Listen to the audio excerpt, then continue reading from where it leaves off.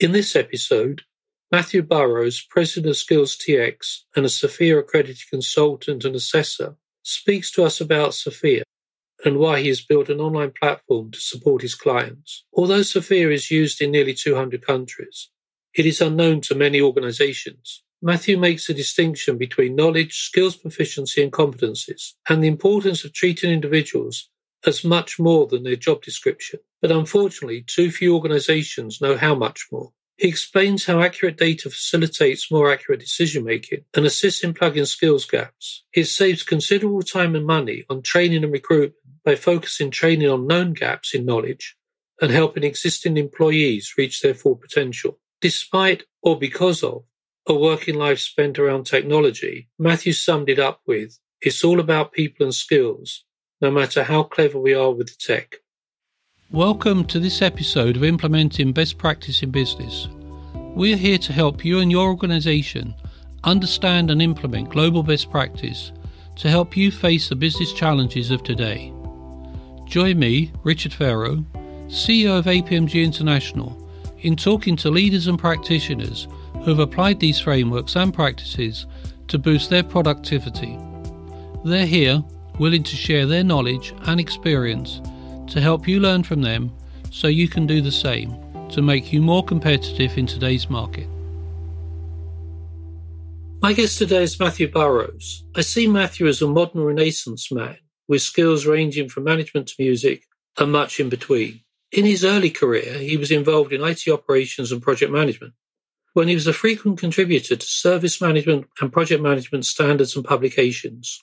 Matthew served as president of the Institute of Service Management and is recognized as an international thought leader.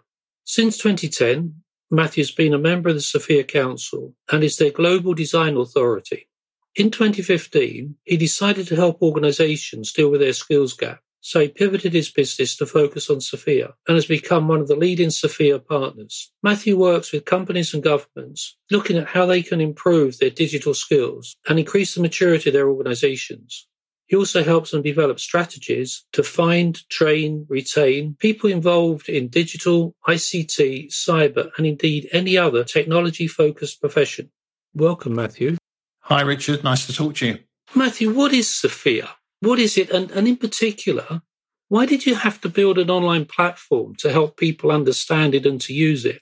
Yeah, good question, Richard. Well, I guess let's start with the easy bit. What is SFIA? So SFIA is the skills framework for the information age. It's an internationally adopted set of definitions for skills and competencies, but specifically for the skills that cover digital, IT, cybersecurity, data science, system and software engineering, any technology-related specialism. It's been around for over 20 years, and it's actually used in nearly 200 countries around the world. So it's actually got really good coverage, translated into lots of languages. But it's basically a common language. We need a common language to describe things. You know, if you want me to meet you somewhere, you're going to use the accepted language of place names, you know, the name of the town, the name of the street, the name of the building, so that I understand and I can translate that and find my way.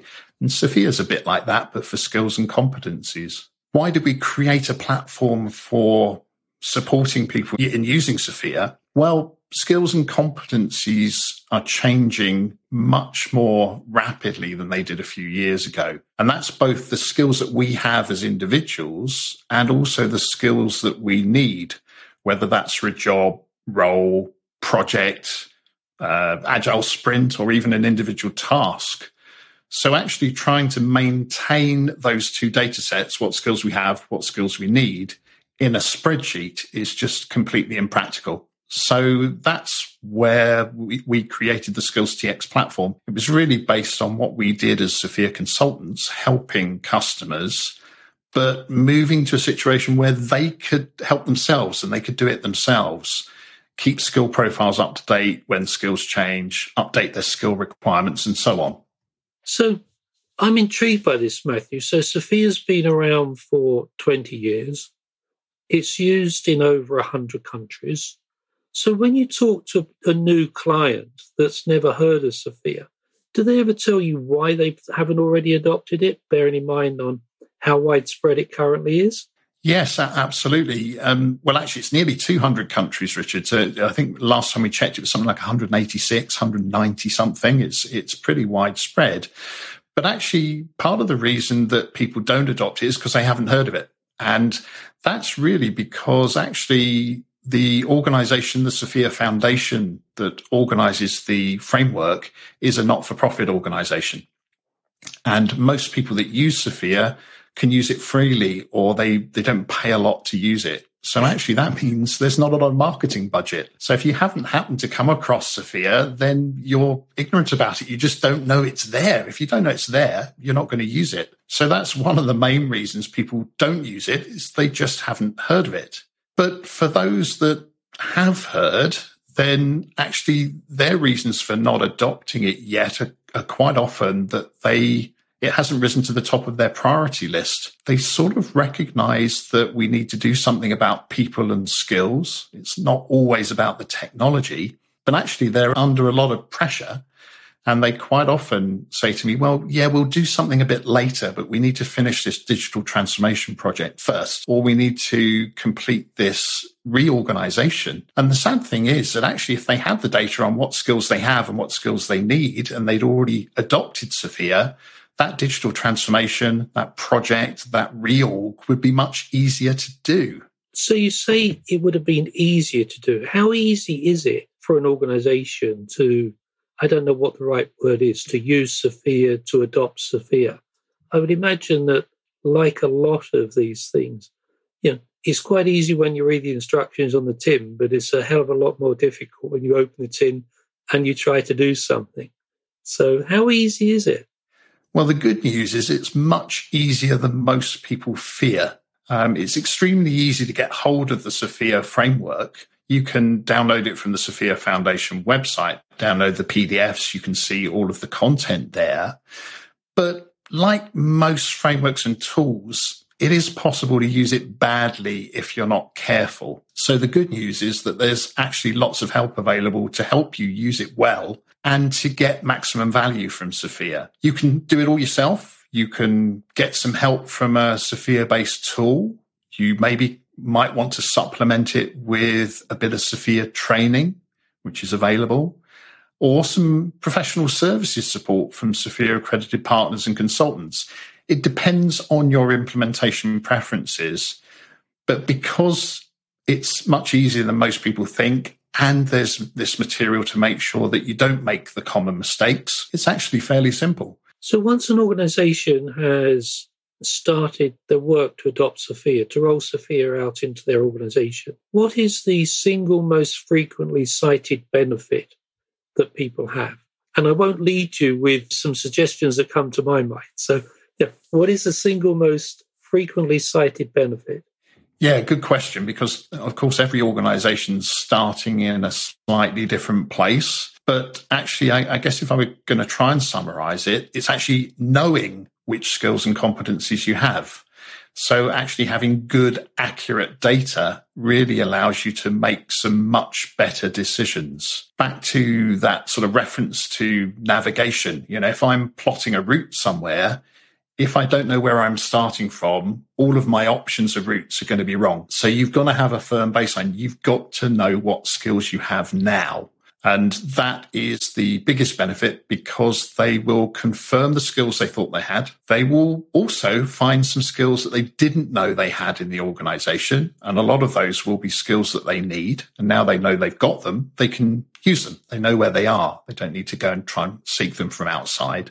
They also get a few shocks. They find out some skills they thought they had that actually they don't have. But it's much better them knowing that before that lack of skills causes a data breach or a project failure or something that makes the press, which it does tend to these days with technology-related failures. So that's the biggest benefit. That's in some ways not very tangible, knowing the skills, because it's about what do you do with that data. That's how you're going to get the value and the benefit. And actually, one of the biggest benefits is being able to hold on to your IT and technology professionals. Because when you think about why people leave organizations, the number one reason is the lack of development opportunities. And that's purely you're not giving them the visibility of what skills they need to be really good at the job they do now and to take that next step in their career path.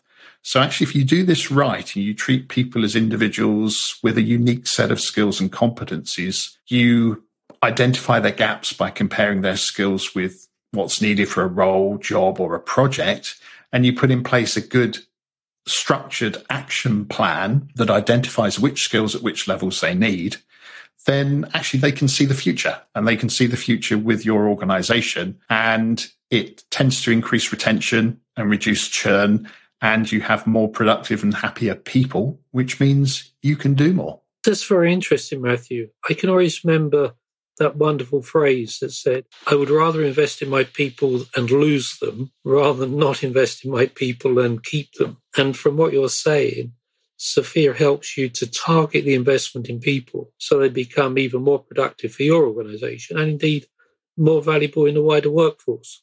Absolutely right, Richard. I mean, there are also other side benefits from that, of course. You will be able to focus your training a lot more. So you'll get bigger bang for your buck when it comes to your training budget, because you won't be sending people on the wrong courses, the ones that are for skills that they already have or are too high level and not at the right level for them. So it gives you benefit there. It also helps your recruitment process. If you can express what you need in terms of skills and competencies, that helps you to attract people with the right skills and competencies. It also gives you a much more unbiased approach to recruitment. It's not about who you know. It's about what competencies they have and whether they can do the role that you're recruiting them for. So much more objective, free from a lot of the biases that we otherwise might see. And of course, you can extend the use of SFIA further than that to managing your suppliers, your contractors, your vendors, whatever it might be, making sure they are bringing into play the skills and the competencies that you need from them. Matthew, you talk about you can get more bang for your bucks. You can actually invest your training budget more appropriately. You can get better value. Have any real clients ever done an ROI on this to say that, since implementing SFIA and using it, we've seen an increased financial value of whatever the right metrics are? Yes, definitely. Some of it's hard figures, some of it's slightly more anecdotal. It does depend on the organization and how they measure it. But I've certainly had organizations say to me, we have saved money on training because in the past we were sending people to the wrong training course. They were coming back from that saying that was a waste of my time. So not only a waste of their time, but a waste of budget, and they could reuse that budget to send somebody on the right training course. So I've seen greater value from training spend, but also in terms of recruitment and churn costs. If you can prevent one person from leaving the organization, then you save a lot in recruitment costs. You also save a lot in bringing them up to full productivity and learning about your organization. So they see real dollar savings, if you like, in that whole recruitment and retention piece. So yeah, there are other measures that they take, employee satisfaction, risk reduction. I've had people directly save a fine from the Information Commissioner because they've actually plugged a skills gap that they found. I recently read a Gallup survey. I'm not a regular reader of Gallup, but this one I did notice where it said, I think 51% of employees are disengaged in the workplace and 13% of employees are actively disengaged, i.e. they are doing harm in the workplace. So is the adoption of SFIA one way to try to address that, to try to encourage more engagement throughout the workforce? Because training opportunities, projects people work on and can be more focused. So does it help organizations deal with that sort of wider social problem within the workforce, particularly when people are working remotely? Yes, I do see that happening with organizations I work with. They are they have employees that they don't quite know how to manage in this sort of new normal or whatever we're calling it this week. It is about being able to focus people. And as I said, you need to know sort of where you are now and where you want to go next for any journey. And your employees are going on that journey as well. And perhaps they need a few options of different routes as well as part of that, because not everyone will suit the same journey. So they've all got slightly different mixes of skills from their past, from their previous roles, from the projects they've worked on, and so on. So if used correctly, SFIA can really help. And the normal starting point is capture the existing skills. You need to avoid the common mistakes that I see of people treating an individual as their current job description.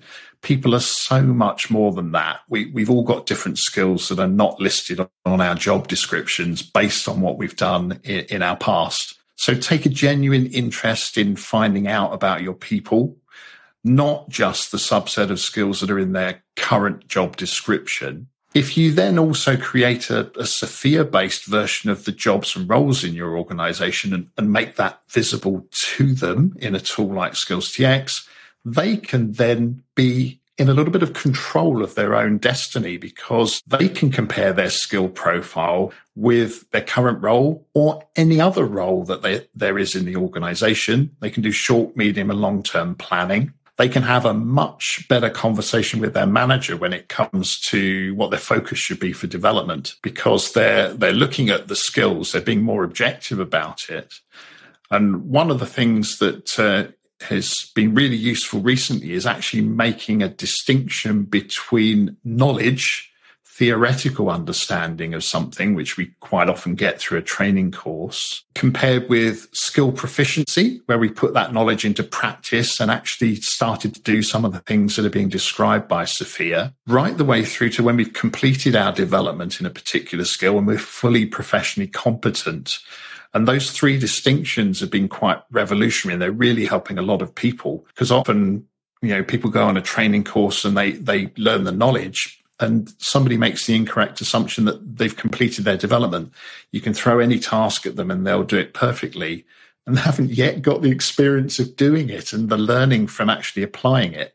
So I'm finding that distinction is really helping individuals focus and feel more engaged in their development planning, but also the organizations to have a much better relationship with their people. That's quite interesting about personal development and that move from knowledge through skill to competence. One of the problems I always think there is with a number of frameworks and a number of maturity models is everyone always thinks they have to be at the top. And if you tell somebody you only need to be level 2 out of level 5, they look at you in great horror, saying, how can you possibly say that?